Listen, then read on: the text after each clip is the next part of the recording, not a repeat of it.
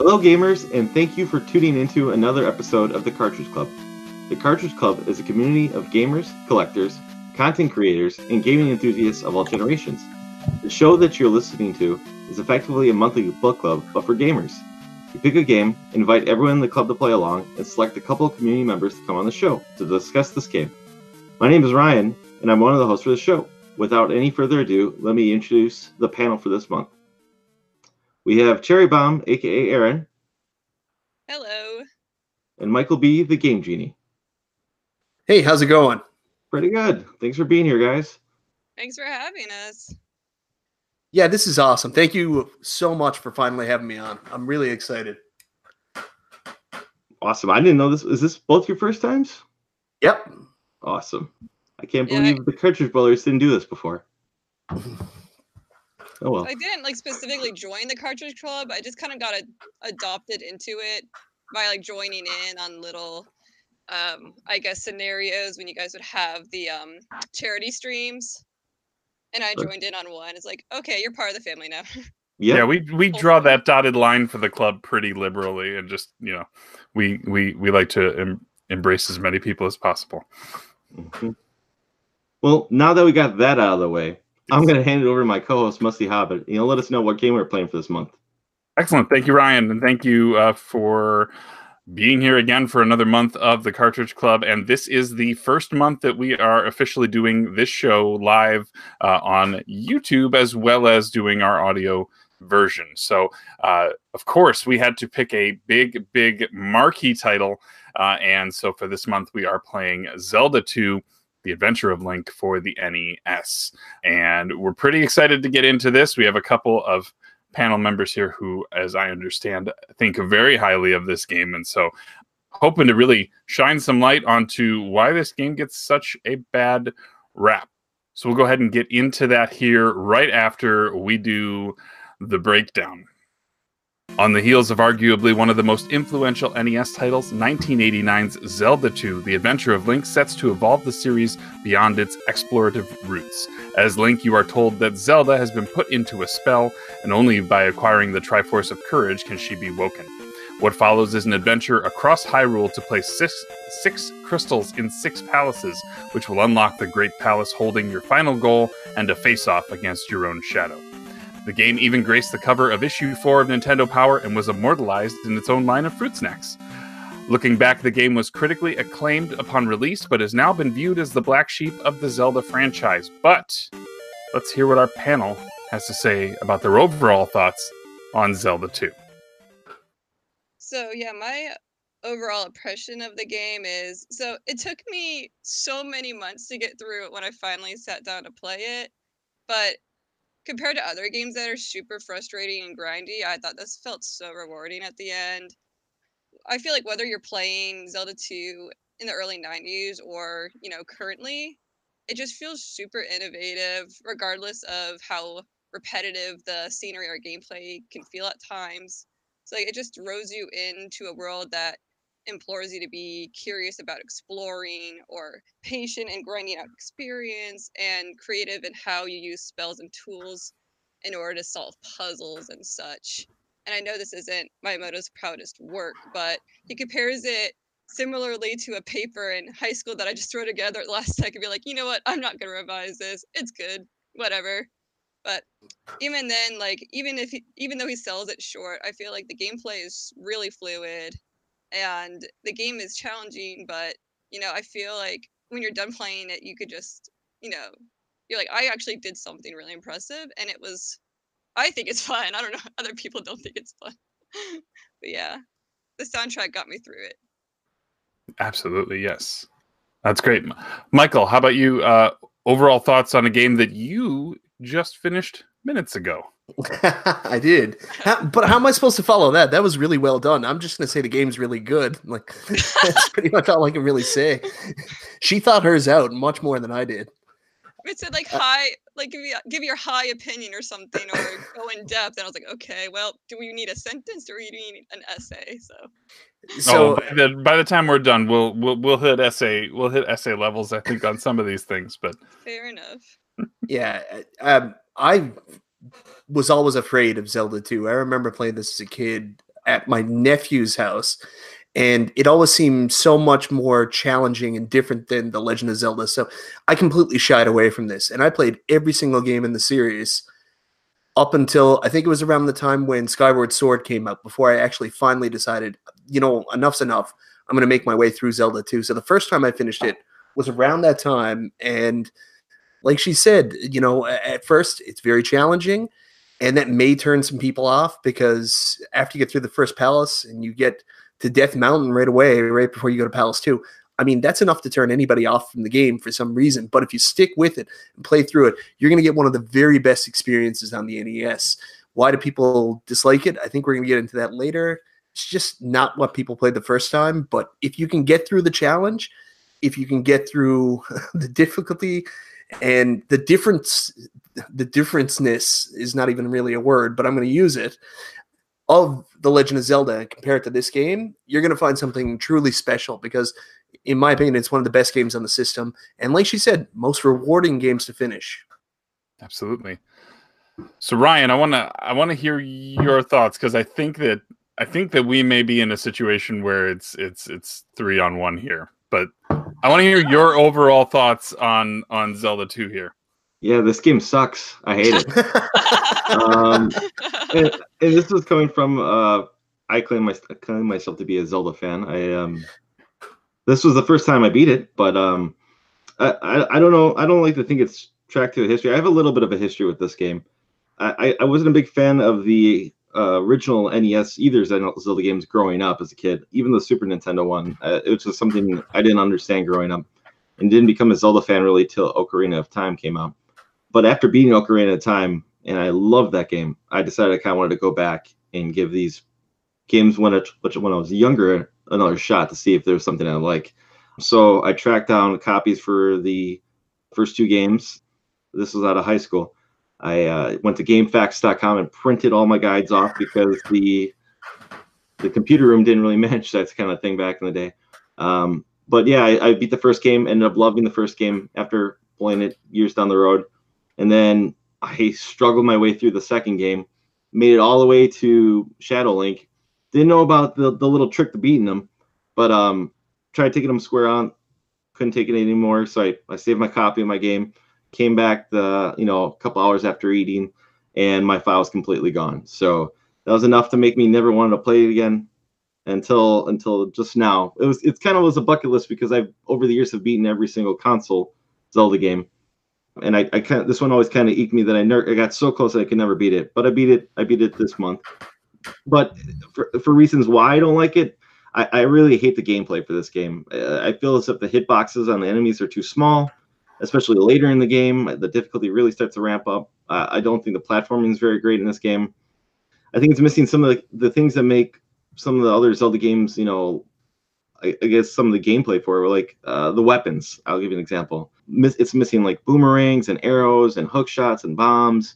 Now they replaced that with spells, kind of as a different thing, but I mostly just used, health regeneration. And man, your health drains so fast in this game, and your magic drains so fast in this game, even when you max it out. So are you sure that's not just a you thing, Ryan? Maybe it is, but and that tallies back into the gameplay with smaller hitboxes of enemies. Your sword doesn't go very far. Even when you're at full health and you could shoot the beam out your sword, it doesn't affect every enemy. It only really affects some of the weaker enemies in the game. So with that being said, that's some of the main reasons I don't enjoy this game. Okay, that's fair, and we'll get into some of the specifics. We'll hit gameplay pretty soon here, because that seems like something that you're ready to have a good convo about. For me, I really like this game. I remember playing this through. I I actually don't remember if it was me who finished it when I was in like 3rd grade, but I was in the room as it was happening. I remember some of the just kind of terrifying bosses and the challenge that was all inherent in the whole thing.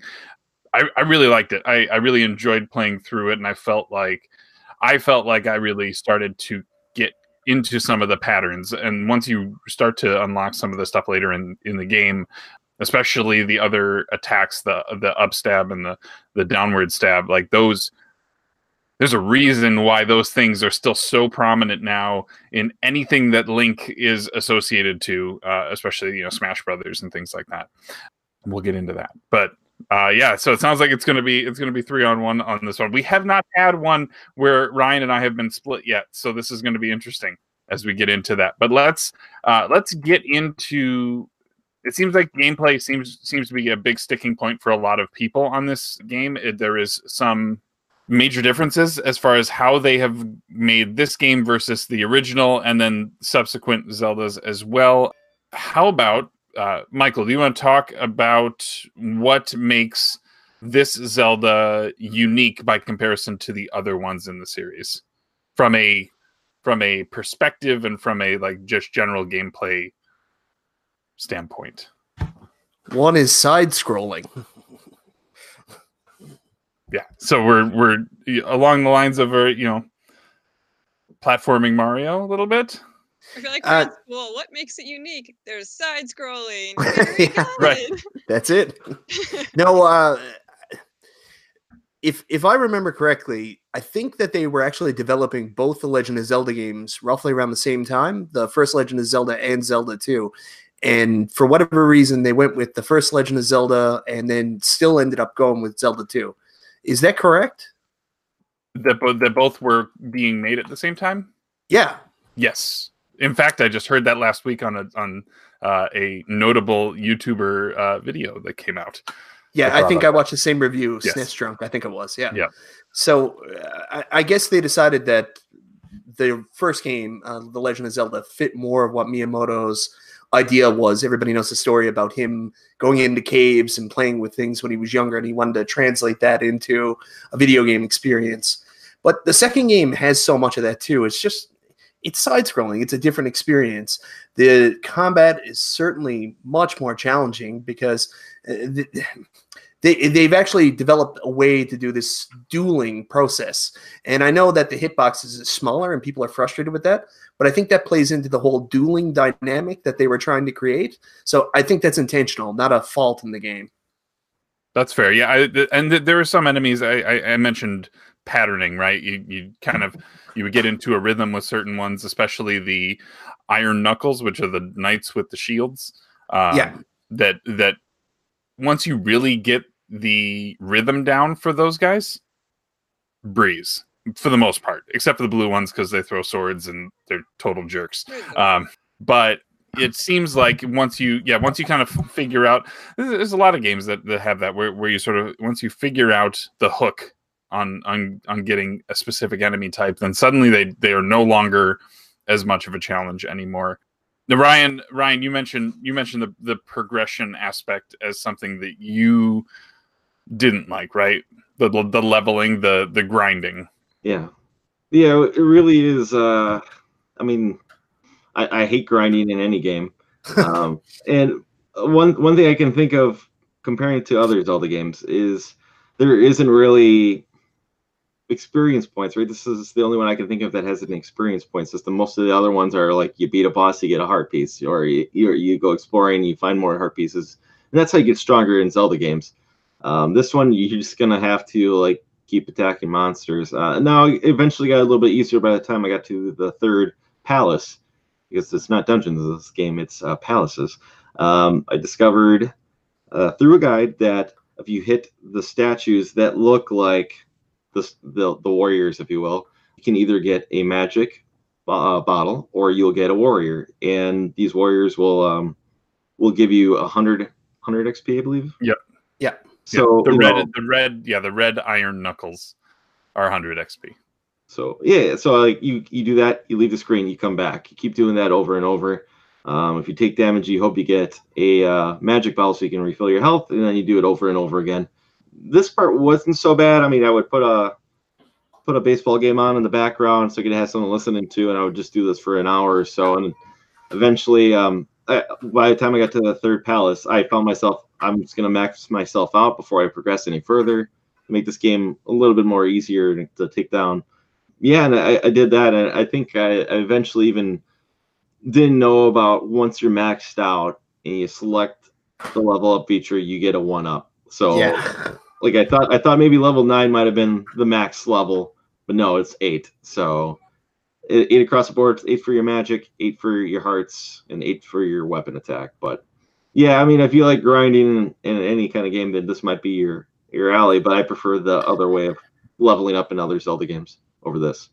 I think that's fair. No, I think there are some other tricks. Granted, yes, I took full advantage of, especially Palace 3, and I think Palace 6, I did a fair bit of grinding at that opening moment. The other thing that is important to note is that when you finish a palace, by placing the crystal in the statue at the end of the palace, it automatically fills you to that next thing that you were building on. So you can get really strategic there, and if you can level within the palace, you can then have basically an automatic fill on one immediately following it, which is hugely advantageous, and it almost forces you to get a certain number of levels throughout the game.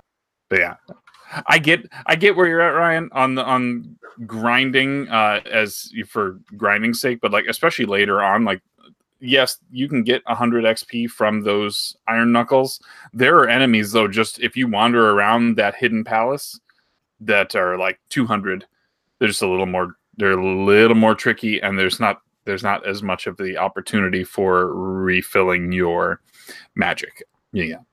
If you ever decide to play it again, the bouncing balls that are in the castles, they're actually relatively easy to kill, and they drop 50 XP every time you kill them. So that's usually what I use to level up if I'm finding it a little bit too challenging. Like they take a million hits, but it's pretty much a no-brainer. Like you're going to kill them. So you'll find like an easy screen where they'll bounce at you, kill it, 50 points, go off screen, and you're right back. So I found that to be the quickest way to level in the game. And those are somewhat predictable too. Unlike some of the other palace enemies get a little more tricky there. Yeah, there's a big part in Cathedral 5. I keep getting confused here if it's Cathedral, Palace, because they're called different things in different books depending on what you read. Oh, sure. But where you're talking about, I forget what they're called, but they're like kind of the floating eyeballs in the room that drops the blocks on you. And they're the ones that if you hit them, you'll get either between 50 and 200 points. So most people do their bulk of their leveling up in that section. That's interesting. Yeah, I made a point of not watching a bunch of speedrunners this month, although there's some even in our community who have made a point of speedrunning this game, and some of these strategies to sort of speed grind this is really interesting. I feel like I kind of took the leisurely route this time around, but yeah. Now it's worth noting we're spending quite a bit of time talking about grinding on this. It's worth noting. One big grind. Yeah, she's not wrong. No, it. If you're not grinding for levels, this game is like from a challenge perspective. This game hits really, really well. And Aaron, you were talking about how fulfilling it felt to put this one in the rearview mirror. And are there other games on? Like games in general that you would like put into the same tier as that? I'm just curious where your barometer is on the difficulty of this game in comparison to others. Well, in terms of what I've played, I would have to think about that one. I honestly one of the ones on my list right now is Ninja Gaiden, because it's honestly I suck at that game. But I feel like honestly, do you think that would be tougher than this one? Because it's a lot more fast paced. But it's also a side-scrolling, platformy type game that involves some strategic, skill sets.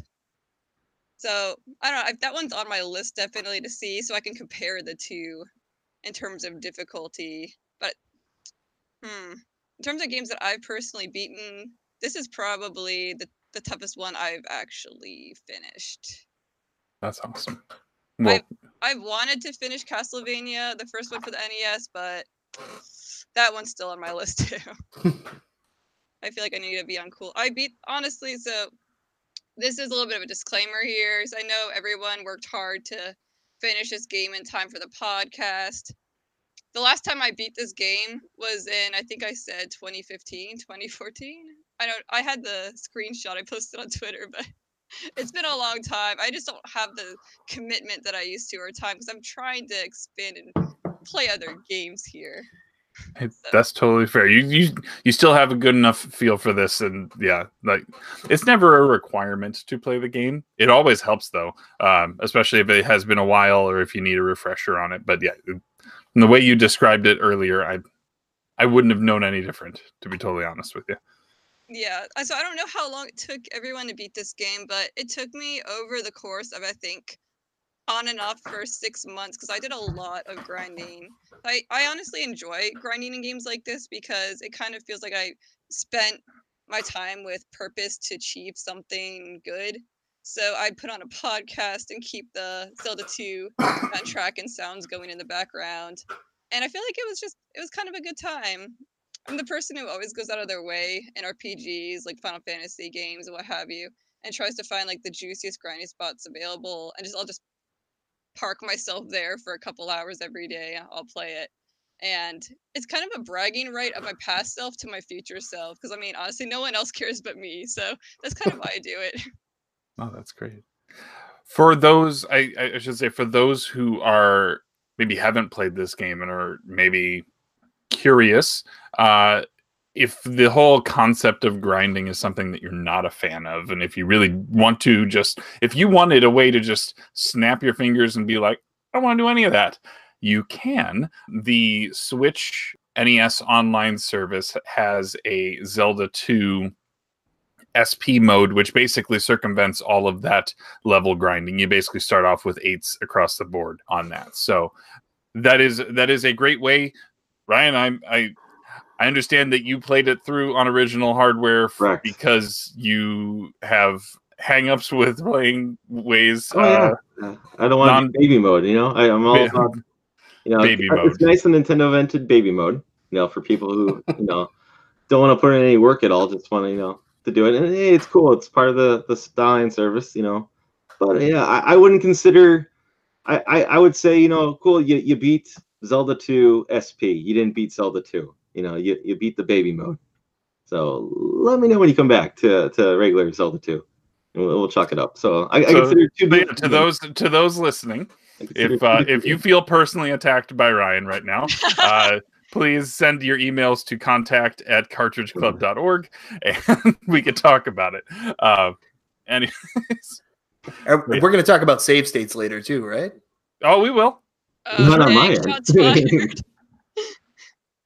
If we have to, we can. But I really like to talk more about the game first, and I think we talked about kind of the departure from the overhead view of Zelda 1, and just kind of how this one visually looks dramatically different than every other Zelda game.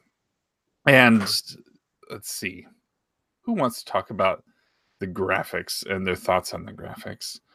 I don't have a ton to say about the graphics, but I feel like, especially for their time, they were clean and fresh. Like, so you were saying that they were making this around the same time as Zelda 1, was that right? Yeah, that's what was reported by our friend Snistrunk. That is a fun fact I never knew. Yeah, I think he was saying that both games came out on the Famicom prior to Zelda 1 being released in the States. Yeah. So really, that's trying to think of other games that have taken that approach of have like two like very, very, it seems like they gave them similar notes and said, you do this and you do this, and to get such varying graphical styles that still kind of feel somewhat similar, I think is really interesting. But I like the look of Link's sprite on this, and you see a lot of it, so you better get used to it. Yeah, I do too. It kind of, in a way, that maybe it's the colors of it, but it kind of reminds me of Jill of the Jungle in a way for PC. I played that game a lot, so maybe it's the color scheme, but that's what it reminds me of. I'm not familiar with that game for the PC. You're right. If I could complain about the graphics, I will say that I don't Go like ahead, Ryan. Go ahead. I don't like how the overworld looks. The regular 2D side-scrolling part is fine, and it looks fine, and the graphics are good for that. But I don't like the overworld look. There's something to pile on here. Okay. Do you think that you would enjoy how it looked better if you liked the gameplay more? Maybe, but that's not. It's not really like something that breaks the game for me. It's not like it's not like a deal breaker, but it's just something that stands out. I guess if it's more salt to go on here. I like the contrast. So I'm a big fan of this game, but I'm going to take the opposite opinion here. I don't think the graphics are that good in this game. I find the towns look very strange, almost like they're rushed or unfinished at times. Like Link's character sprite is fine and stuff like that, and like the character sprites are all really, really good.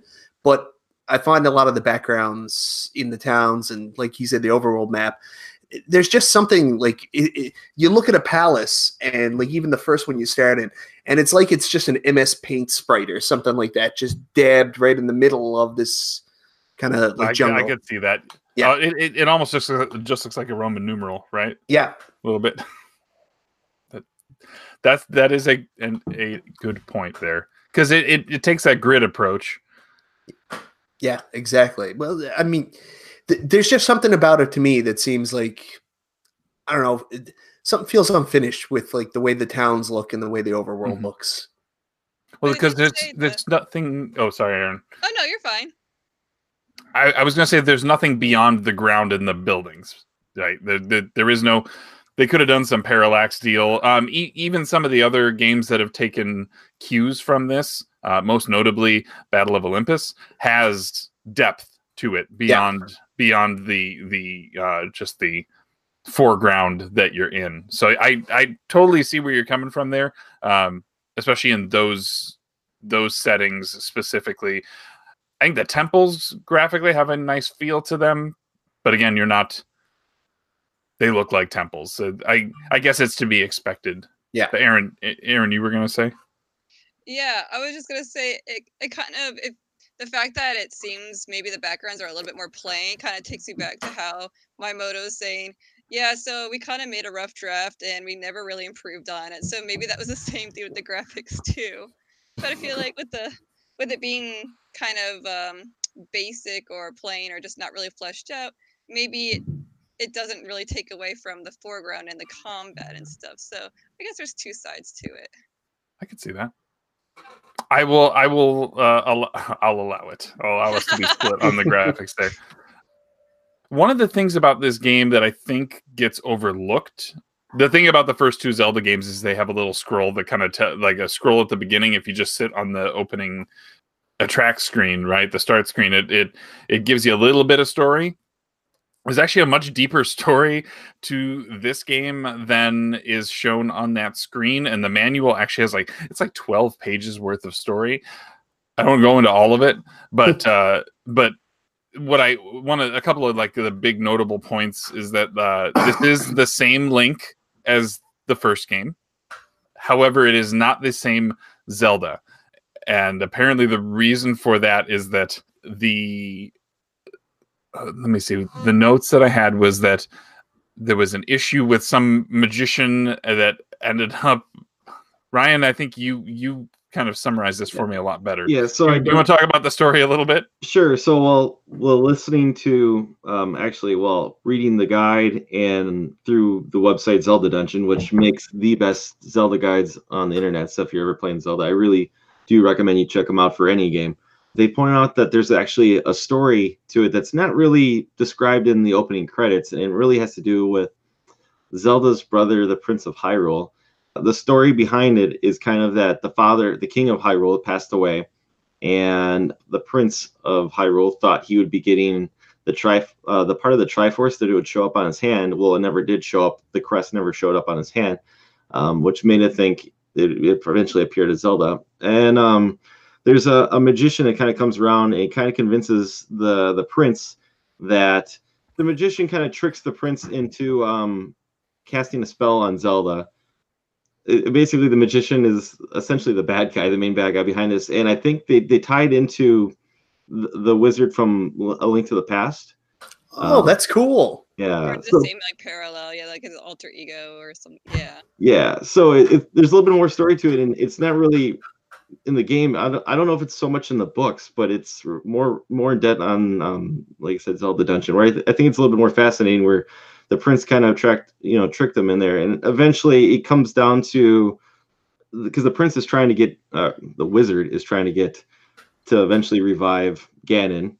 So one of the big notes is at the end of the first game, right? You defeat Ganon and he turns into like a pile of ash, and you just sort of stomp on it and walk away. Apparently, this wizard has like gathered that, and all he needs is a drop of Link's blood to revive Ganon, and so that's where your game over screen comes from, right? You've expended your lives, which is terrifying, by the way, as a kid. Dude, I was Yes. like 4. And then one, I guess, other detail is that the prince was, when he found out the magician was like betraying him, that he was going to name every princess should be named Zelda from going forward, right? For every daughter, every female will be named Zelda going forward. So it's just a little fascinating backstory that I don't think many people really know about when it comes to this game. Especially those who have just bought the cartridge and have not gone so far as to look for everything else. You don't like sit and wait for like the Star Wars scroll at the beginning to show you the basics of the story. Yeah. Exactly. Jump right in just to die right away. Yeah. So obviously, yeah. So we've got our Link, we've got our Zelda. Link, as we said, is the same Link from the first game. This Zelda is not the same Zelda. Because they have made a point of renaming every female princess in Hyrule Zelda. Like, never forget. I mean, basically, yes, that's exactly what they're going for there. Aside from those two, there's a few other named characters in this game. My favorite being Bagu, because I get to tell everybody that I know Bagu, especially the one guy, the river guy. And then there's more famously, there is Error, who is not just a typo in that it was intentional that his name was actually translated as Error, which is kind of... As a kid, I thought it was like some kind of glitch or something, or they didn't translate it properly. I think everyone might have done that for a thing, yeah, because I thought that forever too. I mean, when you see that, it's always kind of become a joke, right? But yeah, it's pretty meta. Mm-hmm.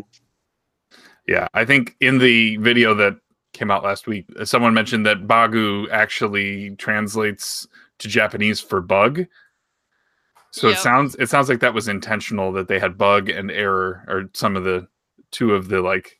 So I don't know if that's it's a coder joke or what else it might be going on there, but Just a little humor. little Easter egg. It worked. Aside from that, you have a bunch of townspeople. None of them are really named. Some of them are called out. Like I think one's referred to as like Thirsty Woman, and then you've got the like old lady who refills your magic, and the woman in the red dress who will make you some tea, apparently, to replenish your health. So there's quite a few different people, and some people turn into bats. Did you guys run into that? Yeah. Yep. Yeah, one woman in one town. That's all I experience. Oh, because you just stopped talking to people who were wearing purple, right? Like that was just, just like, I don't want this. Enough of that. Yeah, cut it out. You It's mentioned the thirsty woman, and that's just something that makes me like chuckle every time. It's like you do that one quest where you have to bring water, and she's like, "Oh, you have water. Come in." And then it's like she's literally thirsty. It's like with the implications of you just enter this woman's house and suddenly come out with full health. Yeah. I think it's an interesting joke. I made a point toward the end of well, I guess it depended on the town. Some towns I would avoid going multiple screens in, right? Like some of them, the health lady was like 2 or 3 screens in, whereas the magic one may have been on that first one. So I would just go to the magic lady, have her replenish, do the life spell till I was full, and then go back in and not have to walk the town quite as much, which really wasn't that big of a deal. The town music was soothing. I kind of liked it, but just you find other ways to get around that, and everyone always goes like, gets you through a lot in this game. Yeah. So, did anyone else have any thoughts on on any of the other characters, or anyone else that you ran across, like in the overworld or in the towns? I really don't remember anyone else besides the names listed here. So no one else really kind of stands out for that too. So I mean, you kind of pointed out the main points of the general. There isn't a very large cast of named NPCs, but I guess something worth noting that I always think is interesting, because I played through this game in full after beating, games like A Link to the Past or Ocarina of Time, is just how they named all of the stages in those games after the towns in this game. So I always thought that was really neat. Wait, they were... Yeah, I never noticed that before. I've heard about that before too, yeah. I just forgot about it until now. Well, there was the one town that was Saria, right? And that's... Yeah. Saria is in... Ocarina. Ocarina. I didn't draw the lines on the other ones. I would have to pull up the whole list, but I always thought that was a neat little tidbit. That's like canonically, the towns were named after them because Zelda 2 came after, Link's downfall and Ocarina, supposedly going by the timeline. But, for when the games came out, the towns in Zelda 2 came first. So see, that's wild. That's wild. Just a little fun fact. That is a really good one. I like that. Let's shift gears into. We want to talk levels now, or maybe we can talk. Yeah, let's talk about the palaces. We've talked about the overworld. We've talked about people that we're running across, but the big meat of this game are these combat environments, including the palaces themselves. And so there were 6 in total. Each of them had an individual special item, which then helped with traversal. Now, Ryan, I think you had some hangups with the item structure in general. Do you want to kind of hit on that a little bit? I mean, the items essentially in this game are only designed to get you to the next level, right? Like, the raft can get you across the water, and you only use it once. But most of the items are like that in this game. Like, you get boots to walk on the water, but you can't really walk on the water. You have to find the path that's on the water. So little stuff like that. You usually, in most Zelda games, and actually probably all Zelda games, you usually get an item, and that's what you usually use to beat the boss for that level. And then going forward, you can continue to use that item. This game doesn't have that. That's one of my hangups. Fair enough. So the fact that those really are just, they just cut a barrier and that's about it, right? It's not akin to, you mentioned Zelda 1 items, or Link to the Past has that sort of mechanic where it's like, this thing helps you finish this level specifically.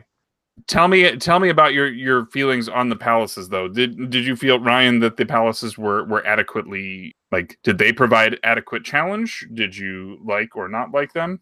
They all provided a challenge, but the thing about it, the thing I guess I don't like, well, I don't know if it's what's a gripe, if you will. It's, I couldn't describe to you what each one does. Like, by that I mean, I can tell you probably the boss, but that's all I can generally remember from each level, or every palace, because most of them, they seem to just kind of blend in my memory. So I know that's not the best answer, but it's much easier when you can say, oh, this is the water temple, or this is the fire temple. It's stuff like that. This game, I don't feel that in this one at all. They all kind of blend in, if you will. The temples are more of a byproduct of where they are located, right? You had the one that was, you got to from the graveyard, or you had the one that you got to by going through a maze, but the levels themselves were mazes. The palaces themselves were mazes in and of themselves, but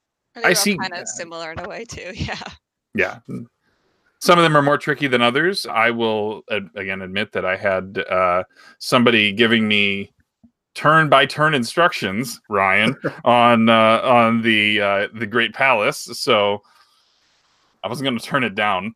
He's like, "No, go left, go right." And I was like, "Fine." It's always fun when there's someone slight delay behind you. So when you see, go like, left, no, he's going the wrong way. Go back. Yeah, but yeah, I see where you're coming from. Now, granted, I think some of the biggest challenge in the game, and Michael, I'm going to throw to you on Death Mountain and the Valley of Death as well. Yeah. You want to kind of talk about what those do, I guess maybe differently from the Palace that provides a completely different challenge entirely? I don't know if it provides a completely different challenge. I mean, Death Mountain's it's a massive barrier so early in the game because it's so hard to get through. You haven't become accustomed to the combat yet. You're a little under-leveled unless you've built up, and it gets confusing going from place to place, the more difficult enemies. And I mean, with the Palace, like if you get an item or you get so far, like I like to cheat in the palaces. I like to die in the palace after I get the special item. Then I'll go do the extra stuff and come back maybe with an extra heart or something like that. It's fun to die in the palaces because you get halfway, you might get an item, you get a couple keys, you can come back. When you're going through Death Mountain, if you die, you just start right from the beginning again until you get all the way to the hammer. It really is a nuclear deterrent for people trying to enjoy this game because it's just too hard too early. That's the best way I can explain it. No, that is a great metaphor for exactly what that is. Yeah, kudos to you on that. Now, Ryan, I know you Valley of the Death proved to be a big challenge for you as well. Yes, the Valley of Death. How much you hate that too? The Valley of Death, I thought, was probably the hardest part in the whole game. Nah. Oh yes, you cheat. Don't you know how to cheat? Well, I eventually looked into how to cheat through it. I found I kind of looked through after struggling for, I would like to say, I don't know, close to an hour, try to get through that because I would run out of life or magic.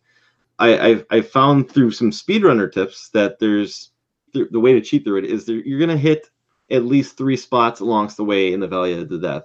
Once you find out where these spots are, you generally want to stop right in front of it and wait for the enemies to respawn. So as soon as they spawn, they're going to hit you right away. So as soon as they make their move for you, you move forward, and eventually you'll line up exactly the same time, and you'll just get the easier option. And one of the ways I was using is I was using the I want to say it's the spell. It will turn all the floating eyeballs into little jelly blobs, and you can just get your way right through it, and it makes the Valley of Death significantly easier. But trying to take that straight on, I was taking quite the beating trying to get through the regular path that you're gonna hit, because there's no other way through it. There's no way getting to the very end. But like I said, that cheat lets you bypass over that path. If you hit the spawn enemies, you can skip right over them. So there's another way too. I did it a little bit differently. What I used to do was I actually found that part that's supposed to be easy extremely hard for some reason, and I didn't use the spell. I was actually trying to take out the blue flying eyeballs, and I'd always end up falling in the lava. But what I did was I'd actually just go into the traps. I'd put on my fairy spell and go from one side of the screen to the other and just be done with it. I used the fairy spell to get past some of the bridges, like with the skeleton fish, because I was just like, I'm not going to lose a life here. Like I'd rather have to grind out the replenishment of my magic than have to risk losing multiple lives getting knocked back here. Same here. And yes. I think the funny thing too about the fairy spell, it's like in this Zelda game particularly, compared to other Zelda games where they'll be like, so you have to solve this puzzle in order to get the key to unlock the way. Or in this one, it's like, you know what? If you don't want to get the key, just use the fairy spell. It's okay. We got you. There was one. It was getting the raft. I don't know if you have to. Maybe you have to in that moment. But I was like, I got there. There was a blue iron knuckle, throwing swords. I was like, I'm gonna just turn into a fairy. I'm gonna go grab that thing, and I, like you said, it's fun to die in the palaces. I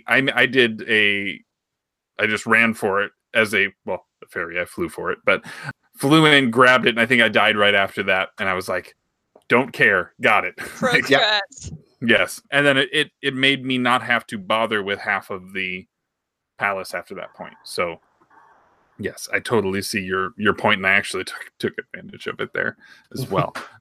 Now, one of the differences here, though, getting to the Great Palace, which is the last one, one of the things that changes about this is that if you die here, you respawn here. Now, Ryan, you had done a little bit of research here, or you have a suspicion as to why this functions differently. Do you want to talk about that real quick? Absolutely. So yeah, the Great Palace. Originally, this game, when it launched in Japan, it was on the Famicom Disk System. So the majority, from my research here, the majority of the game is on the one side of the game until you get to the Great Palace. Then you have to flip the disc over and you play the Great Palace. This is why when you die out of all palaces at the Great Palace, you start back there, because the disc system, you couldn't start back over at the very beginning. All that's on that one side, and that's why from that point forward, it's only the Great Palace, and that's it. Oh, Great that's Palace so funny. Yeah, Never thought about it. It's kind of weird, but it makes perfect sense. That's the only reason why you'll start right at the Great Palace, and I think it's pretty cool. And that aspect, sorry. No, you go ahead. I'm sorry. I was gonna say, like, you kind of feel like once you get there, you're rewarded. Like, you already had to restart so many times because you died. So you know what? For this temple, we'll let you start at the beginning of the palace, so you don't have to go through the world map again. So you feel like maybe it's because they're rewarding you, but nope, it's actually just because they couldn't do it. Yep. It's one of those things you think about it, and then it really is just a limitation. So it's kind of funny, but well, I'm glad it happened. Yeah, me too. Yeah. So glad. For sure. Default.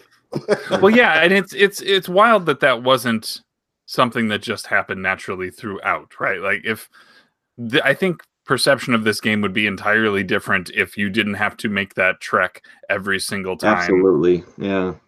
And I'm not sure why. There's no good reason for why they didn't. I don't think.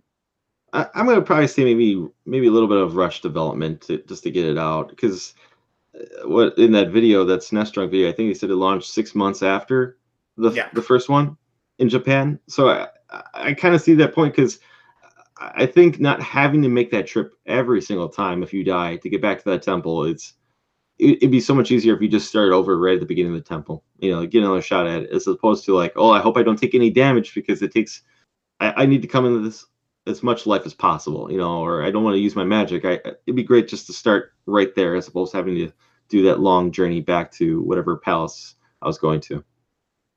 I know you brought up earlier getting like knocked into the lava, and that was a very controller throwing theme for me. Like, just I'm gonna take a break for a week. I'll be back for like the 20th time. Just get bumped right into it.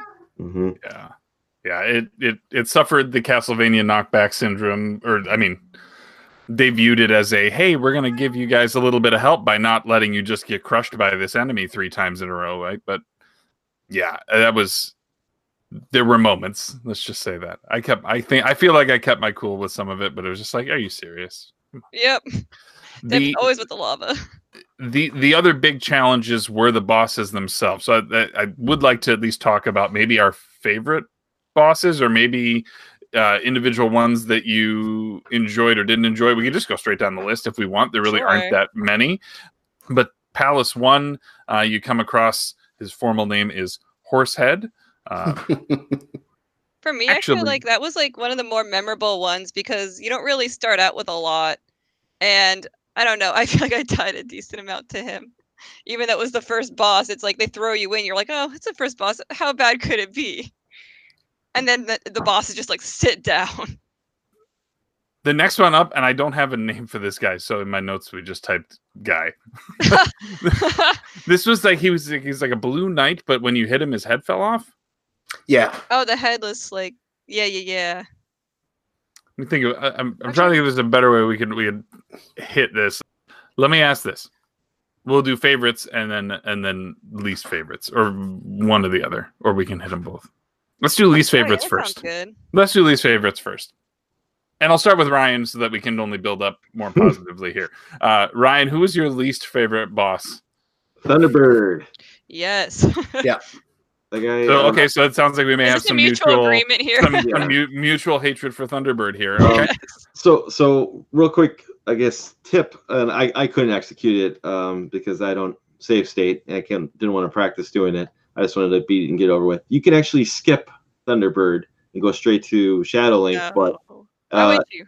It's a spot right after you have to get to, there's that bridge that you have to go walk across that disintegrates and eventually fall in the middle.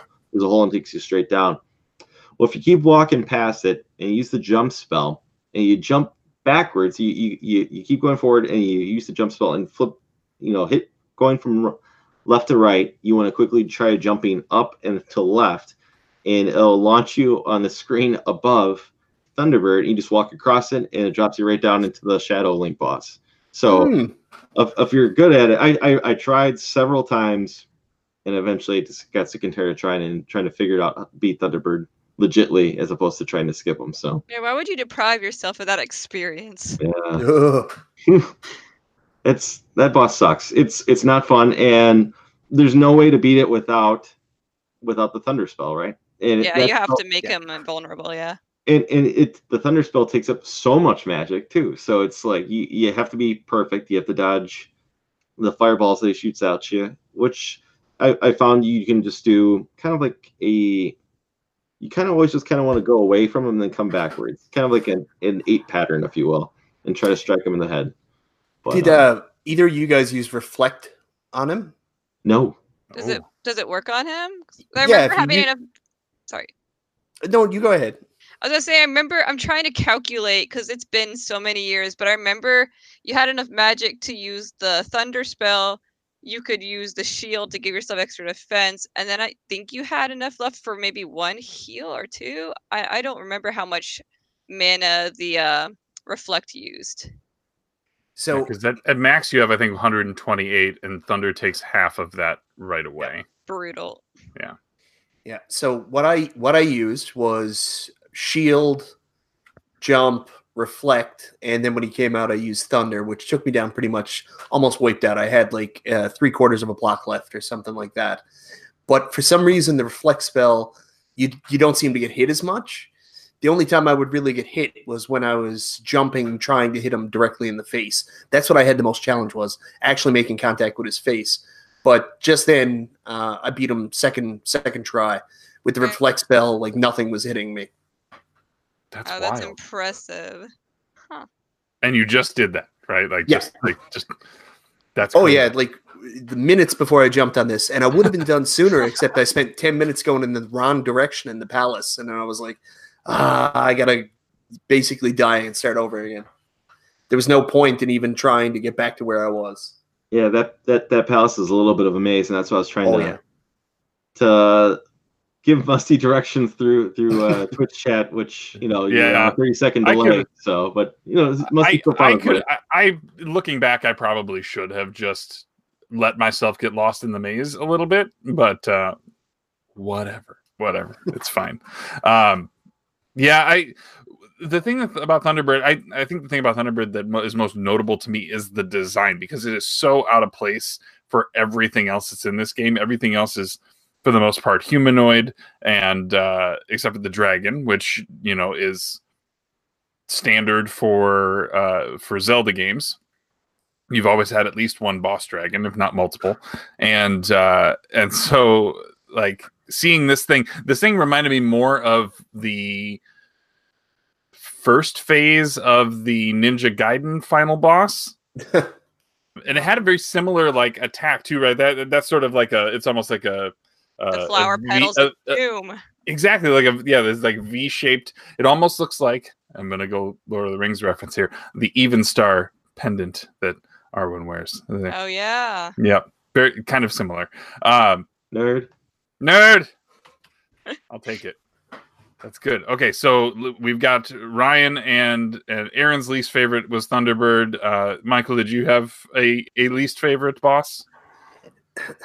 So I have a least favorite, which is actually my least favorite. I found Thunderbird to be the hardest, but my least favorite was I think it's like a magician boss where basically all you do is you put on the reflect spell and like crouch in the corner and you kill him in like, 4 seconds. Like he doesn't even hit you. Like to me, like other than using the trick to beat Derek Link, it was just stupid. There was no point to it.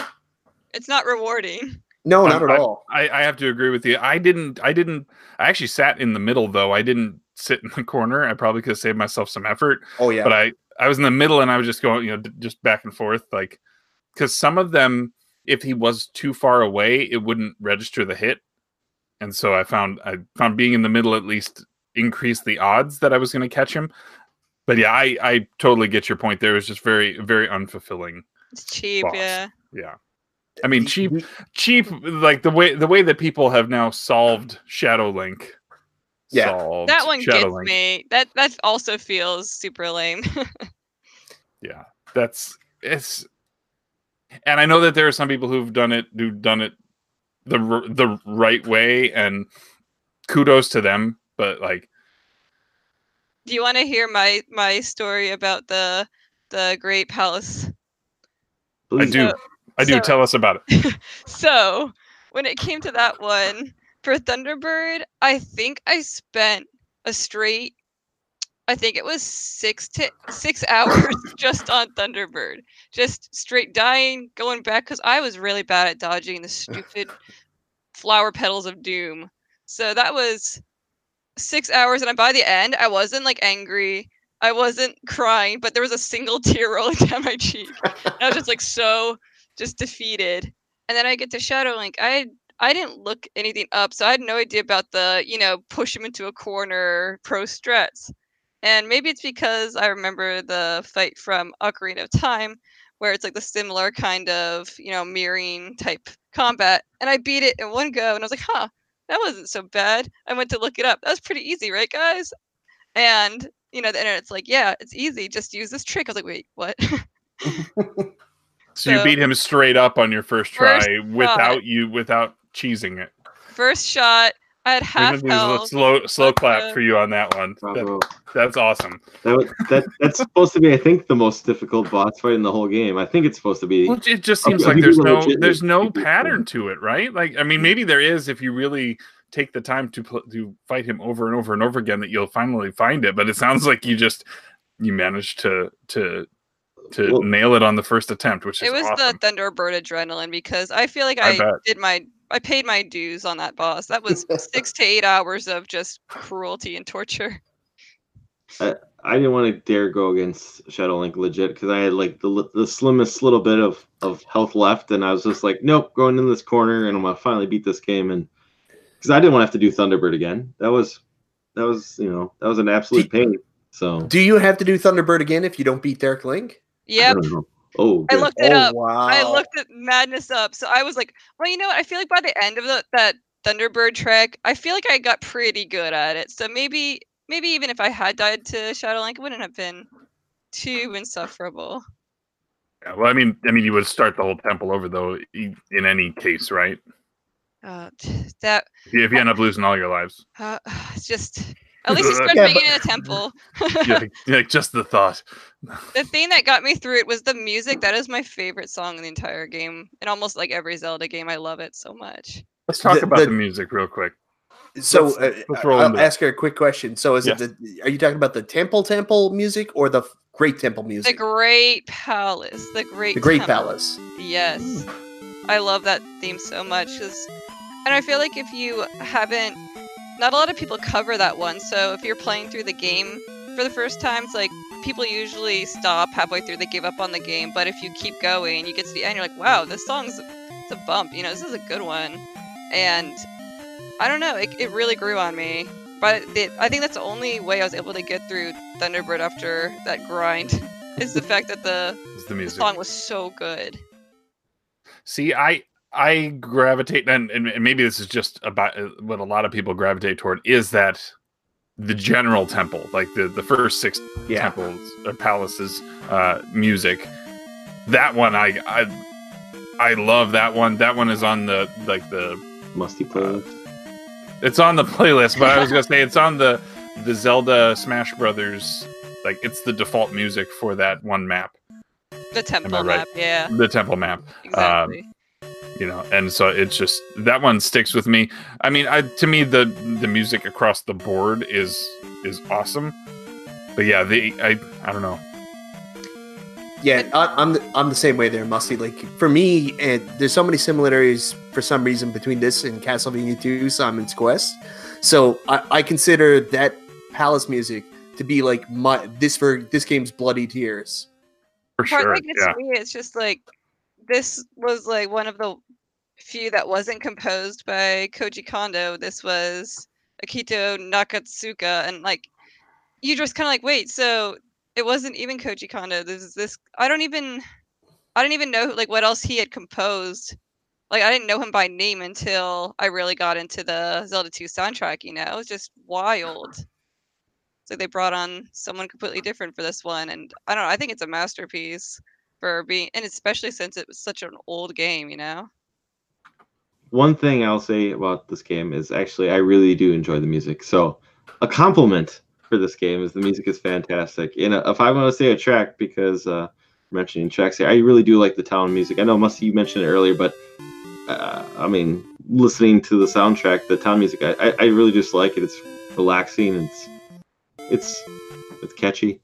And then in the opening theme, I think is fantastic too. I love the opening theme, just letting it play out all the way through before even starting it.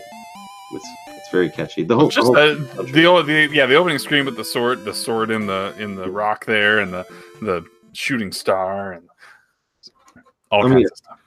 If we're gonna talk audio here for a little bit, I just kind of want to ask if anyone else kind of noticed like some of the Punch Out sound bites, assets being used from Mike Tyson's Punch Out or regular Punch Out, if you will. If you die, you hear the laugh. Soda Poppy and Tea laugh, yeah. That I kind of also noticed like the sound going into battle.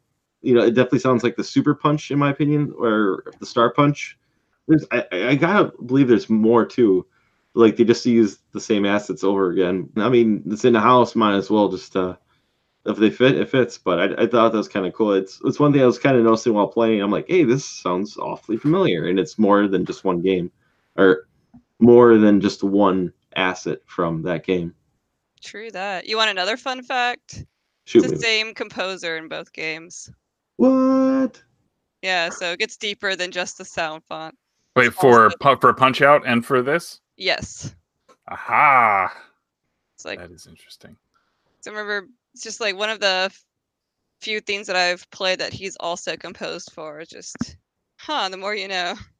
That is really interesting. Although there's not a whole... There's like, what, 3 tracks in Punch Out as well, right? Yeah, it's not three or 4. Yeah. Yeah.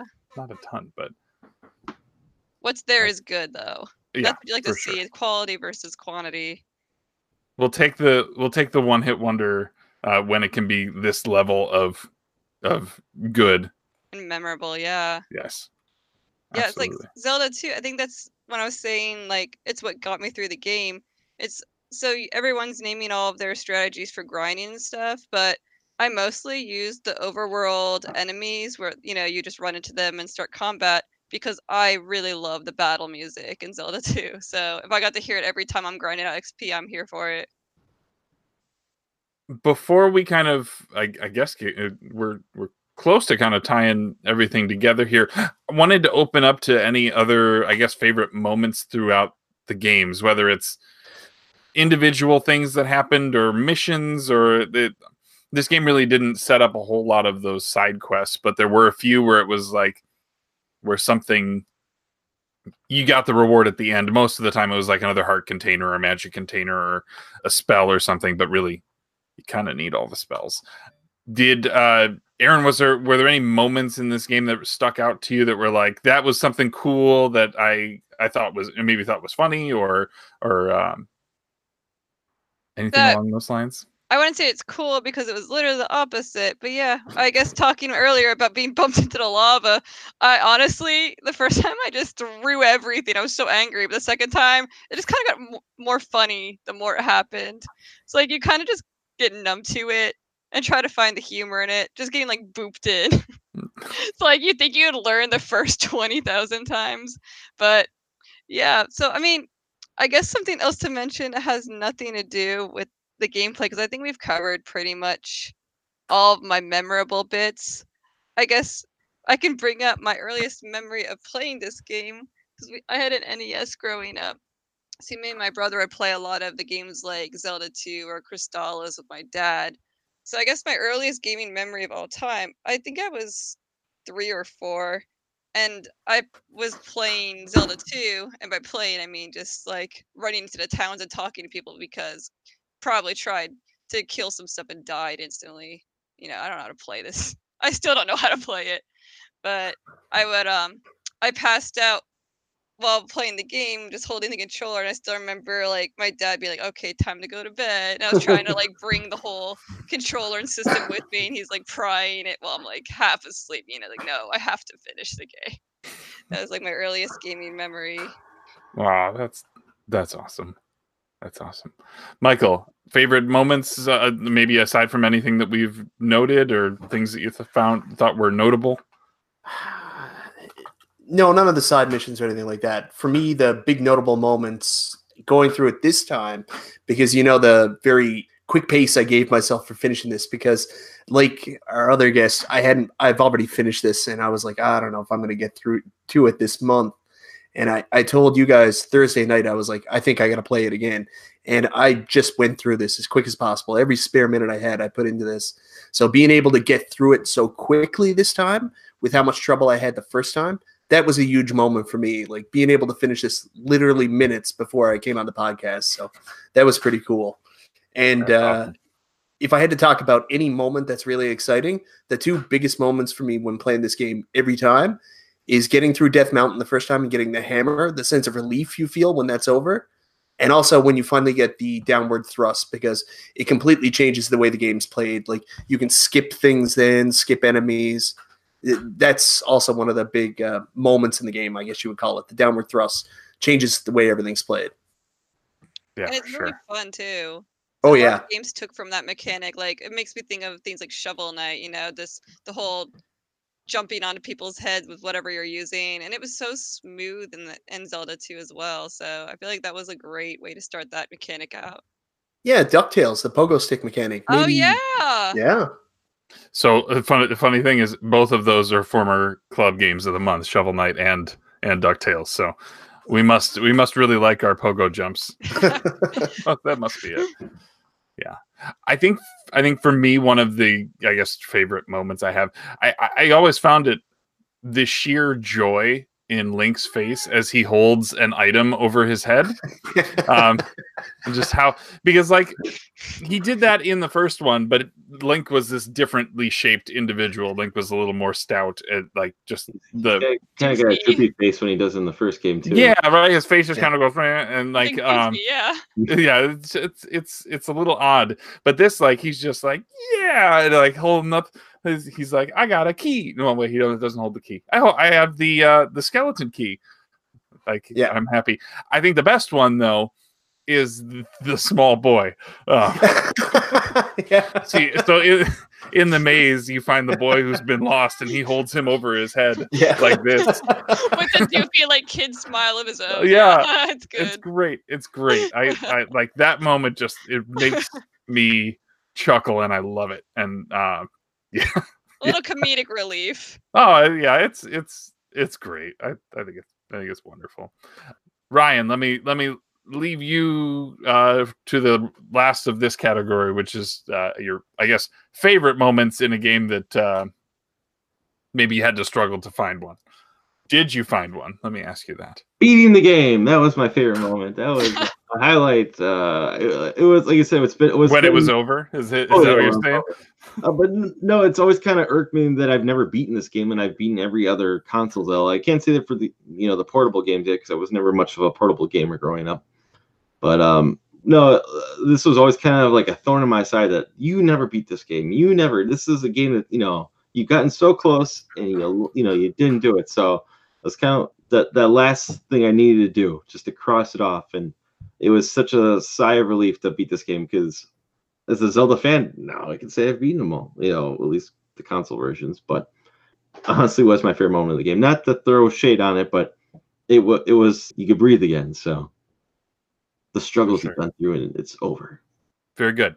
Okay, so I want to ask a couple questions of the panel to kind of wrap up our thoughts on this, and then we'll get into some community impressions after that. First question I'm going to throw out there to everyone, and whoever feels like they have an answer, go ahead and jump at this. But why does this game get a bad rap? Because it's not the first game. Because it's not the first game. Okay. Yeah, I mean, if this game had anything else in the title, had any other kind of name, I think people would look back and say, this was a really special game. But it's the fact that it was Zelda, but not Zelda. I think that's like a stigma that surrounds the game and really turns people off. The game's incredible. It's just people go into it with a preconceived notion of what they're expecting to play, and it's not that. There's definitely something to that. It's like the first one is so much more simplistic. I mean, it's tough as well, but it was way more simplified. This one, they tried to do so much with it at once. There's just a lot happening. So yeah, I feel like if people were expecting the same kind of, linear adventure, and this one, you have to figure so much out on your own by like given some pretty vague hints, and there's just a lot of stuff going on. I think it gets a bad rap because it has bad gameplay. So. This is the hill Ryan's going to die on here. So, yeah, I guess. So let me ask this question to those who enjoy the game. So Ryan, you can sit out on this one. Should we get another Zelda game in this style? And if the answer is no, that's totally fine.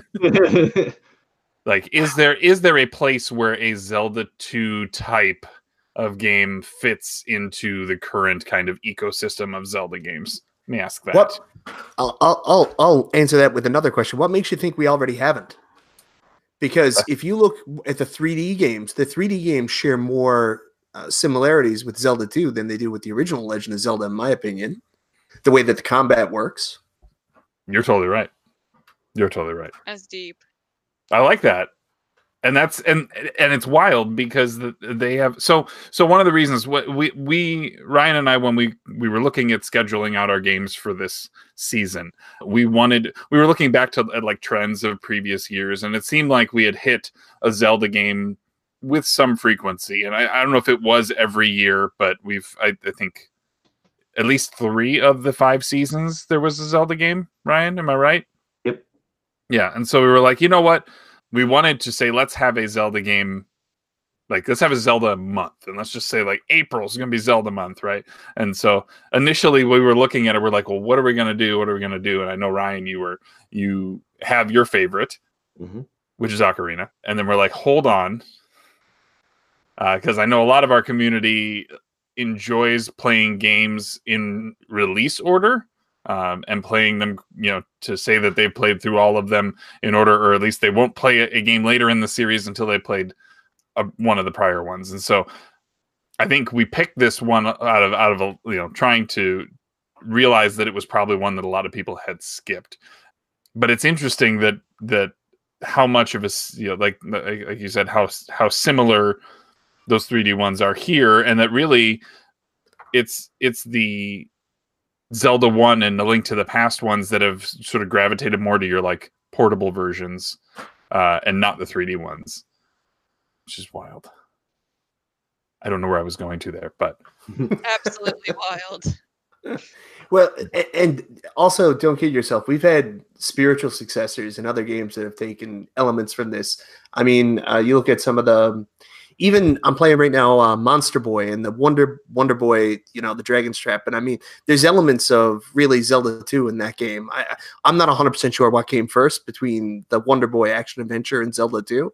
I don't know my dates on that, but I do think that this game spawned some other spiritual successors. Like elements have been taken from it. Mm-hmm. I could definitely see that. And I entirely agree with you.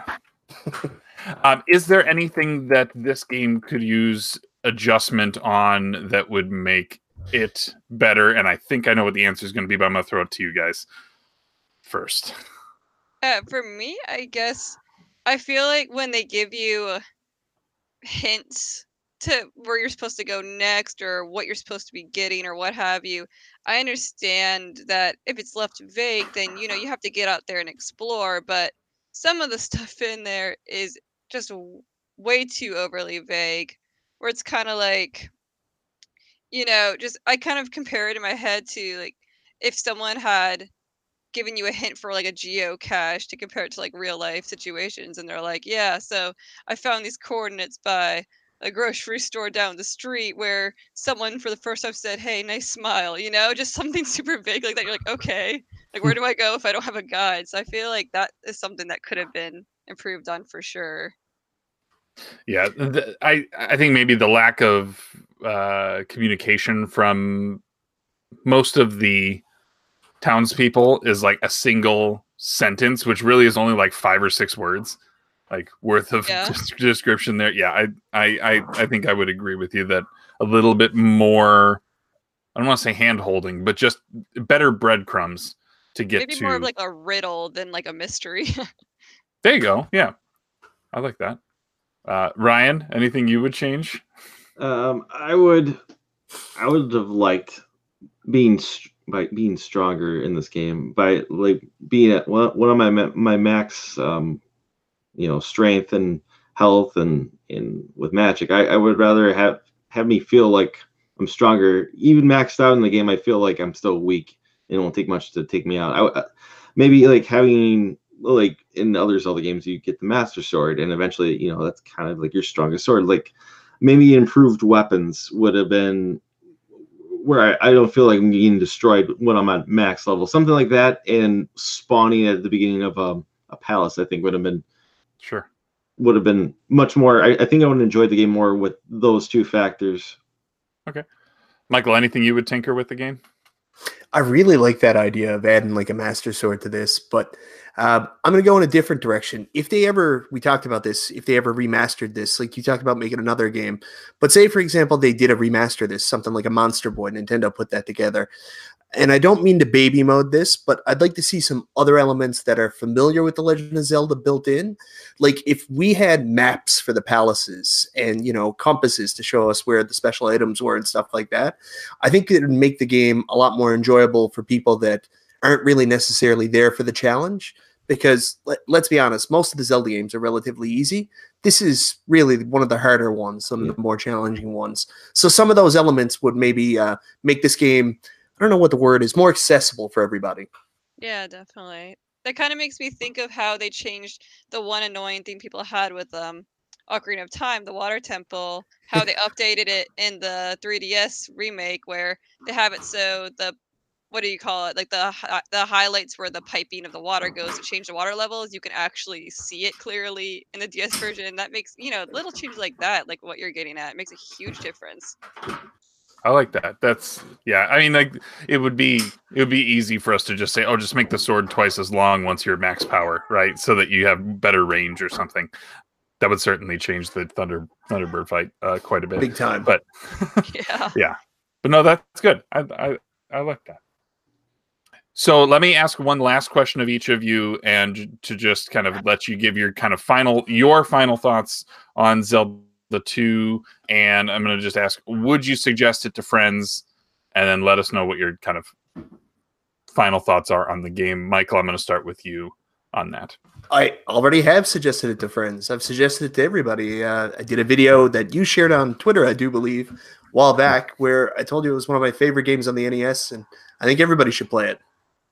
Excellent. Aaron, would you suggest this to friends? And do you have any other final thoughts on the game before we wrap things up here? What if I don't have friends?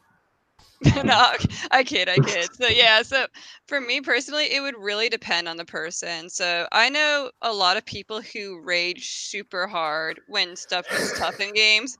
I would definitely not recommend this game to them.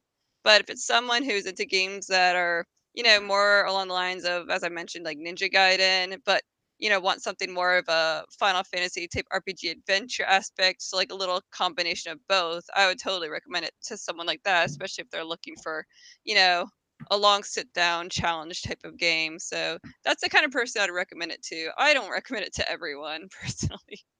That's totally fair. Ryan? I wouldn't recommend this game to anybody. Period. But I'm glad to say I beat this game. I will also say this is not the worst Zelda game in the series after beating it.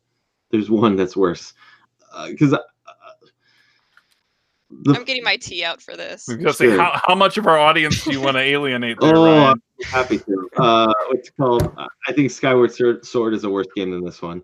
And it mostly comes down to motion controls and frustration and repeating, going back to the same areas over and over again. But that's for another show. I'm glad I beat this game. Yeah, it's not the worst game I've ever played. It really is just, out of all Zelda games, I'm gonna say it's just not at my top. There's other Zelda games that are more like comfort food for me, and this is out of my element. And if I'm gonna say it sucks, I only want to say it sucks in my opinion when it comes to other Zelda games. I don't mean to. I know this game's got a lot of fans.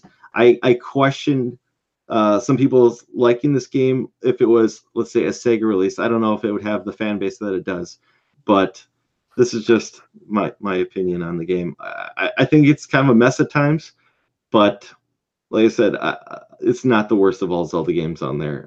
But I'm glad to say I've beaten this game. Legit beat this game. So we almost made it through the whole show before you brought that up. But yeah, I'm glad to say I played it. I'm glad it was a Cartridge Club game.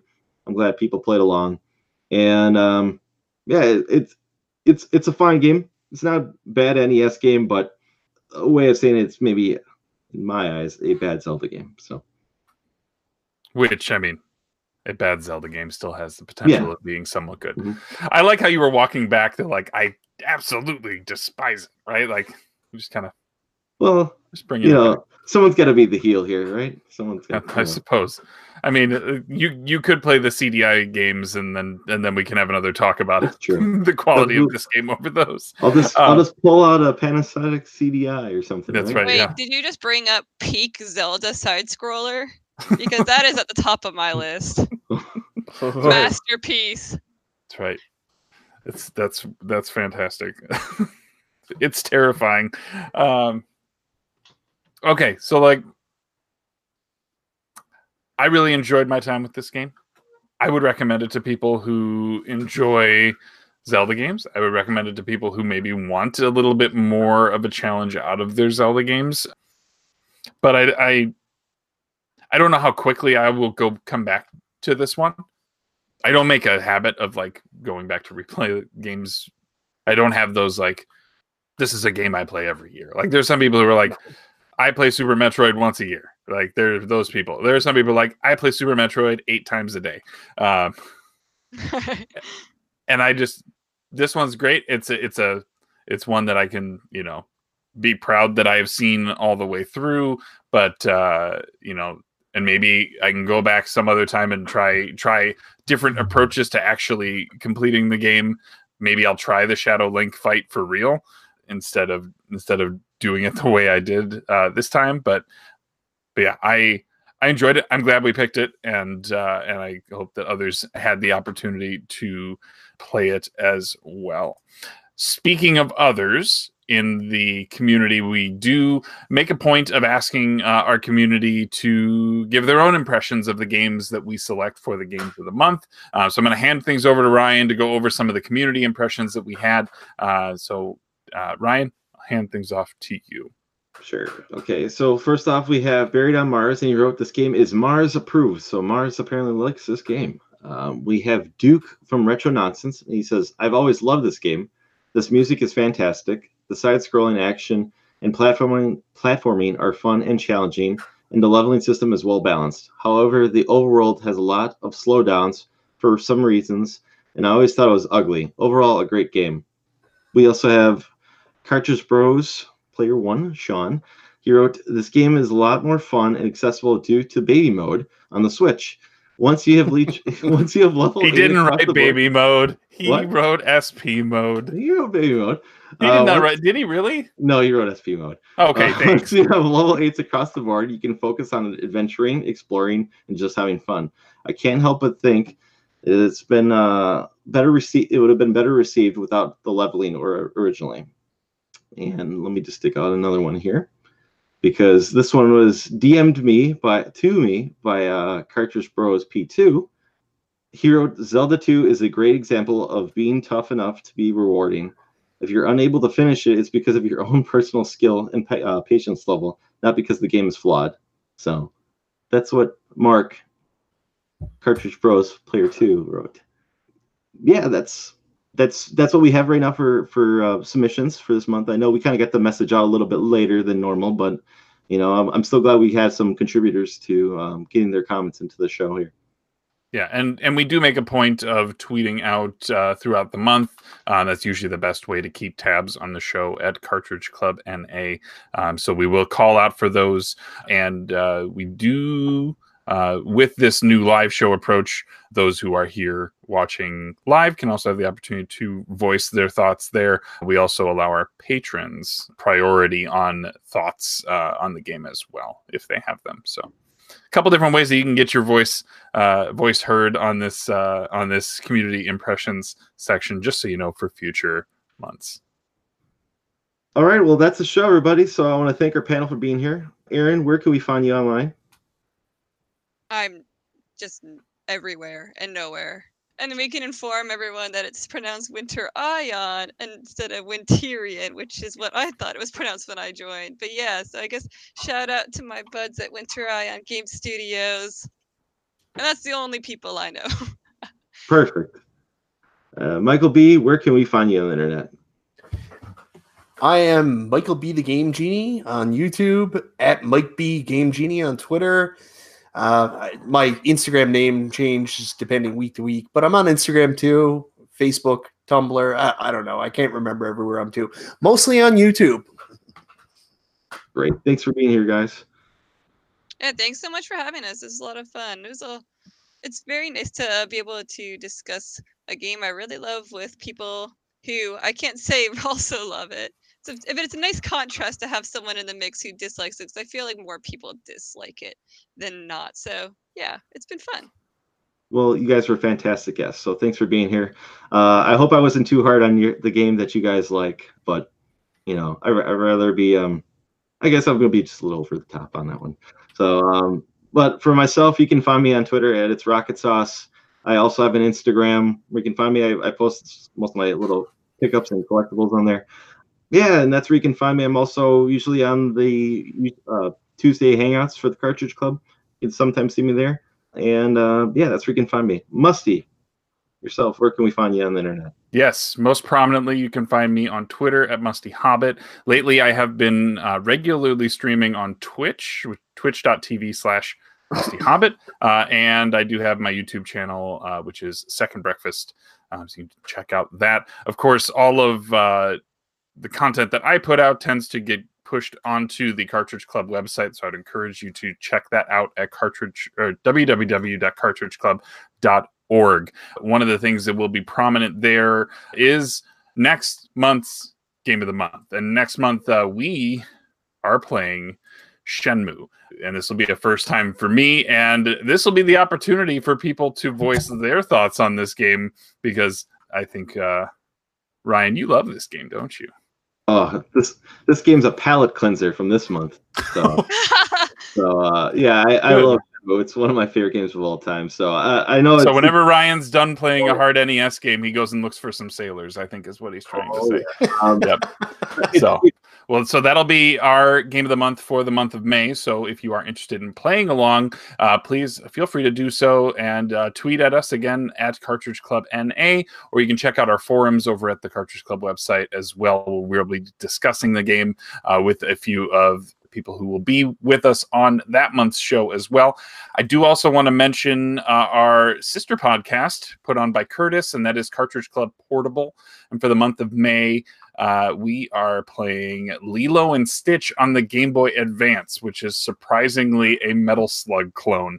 And you should definitely check it out. Curtis puts on a great show. So I encourage you to play along there as well, or check out the podcast, which happens to be on the same exact audio feed as well. So we are going to give a wrap there, but I just want to say to those of you who are interested in supporting the club beyond a review on the podcast app of your choice, I'd like to again mention that the club is entirely funded by pledges made from members of our community. We're extremely grateful to those supporters. And if you're interested in becoming one of them, please check out our offerings at patreon.com/Cartridge Club. We look forward to seeing you again next month. CC Unite.